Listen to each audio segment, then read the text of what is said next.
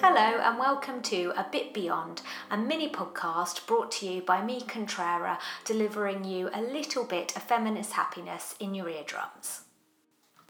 This week I have 3 stories to bring to you. One is an update on Star Wars, the second is an update from Westworld, and the third is about women working behind the scenes at the BFI.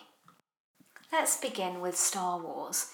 I was really sad to hear this week that Kelly Marie Tran, who plays Rose Tico in The Last Jedi, has been forced to shut down her Instagram account because she has received an onslaught of abuse from people who don't think that both women and those who aren't white Caucasian, as Kelly Marie Tran is Chinese Asian, shouldn't be part of the Star Wars universe. This is obviously something abhorrent, and I really feel for Kelly Marie. However, the rallying around from other members of the Star Wars cast, from celebrities, and from the vast majority of Star Wars fans who love her character and love the fact that the sci-fi Star Wars universe is so inclusive, have been backing her and celebrating Kelly Marie.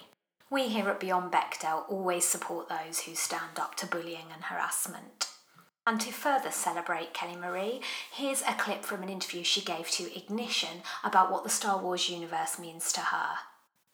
What's incredible about just Star Wars in general, and from its inception, it's done really groundbreaking things. From when the first films came out and you had Leia as this amazing female strong character, and now we have the newer films and you have Rey, and you're getting Holdo, who is an amazing character. I think that Star Wars is just continuing to be groundbreaking.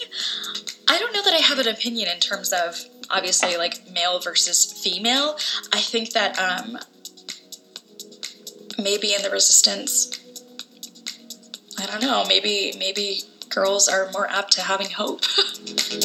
I think she's certainly right about women and hope, and I hope that she returns to Instagram really soon. Our next positive news comes in the form of a speech given by a character called Angela in the latest episode of Westworld, which did more than many people realise for the feminist cause. Actress Tallulah Riley, who plays Angela, has been amazing this season, playing a character who is tasked with utilising her sexuality in order to at first give guests to the Westworld park what they want, and then later to meet her own ends. And in this scene, she distills succinctly the differences between being a man and being a woman, and what people think our purposes are, and particularly her purpose as a robot that's designed to meet every heterosexual male's need. Here's the speech. God damn, you're pretty. Not just pretty. Perfect. Just as you built me to be.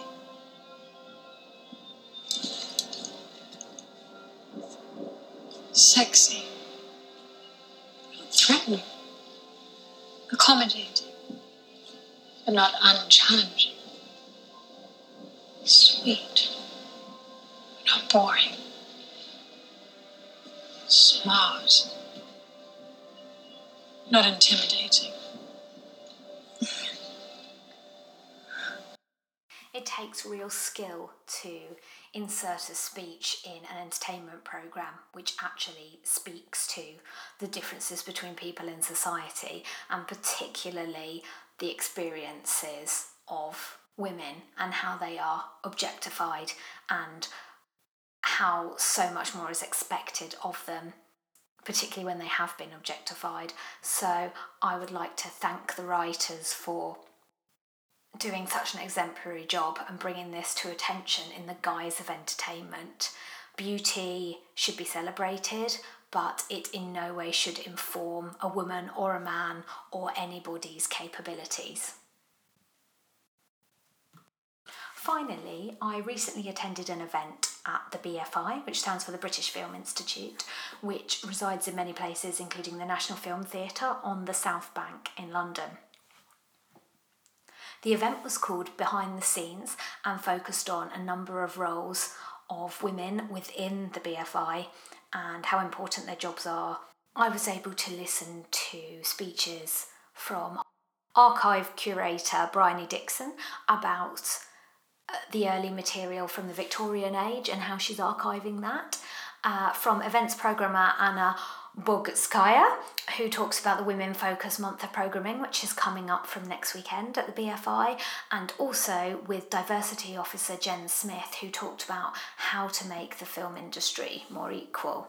Here's an excerpt from Jen's talk where she is discussing the challenges in trying to bring an anti-bullying and harassment policy to the film and TV industry. And I think coming in bright-eyed, bushy-tailed and generally positive is great, but you have to couple that with knowledge and expertise. And people on my shoulder like Rebecca O'Brien, really esteemed producers who've been working in this field, you know, and really trying to drive inclusion for like 30 years. It's like, this is the moment, Jen, you've got to go for it. The door is open to have this conversation.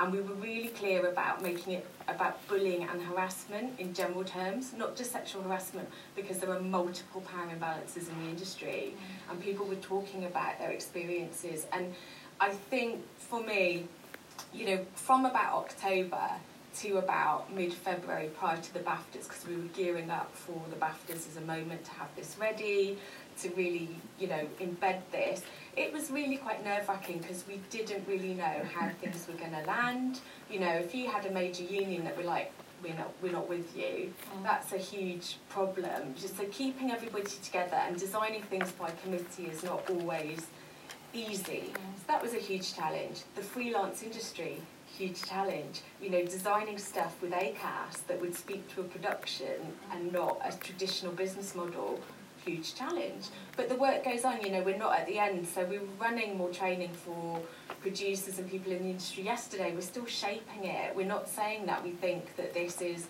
the end result. We're saying we're better than we were 6 months ago. In 6 months' time, we'll be better again.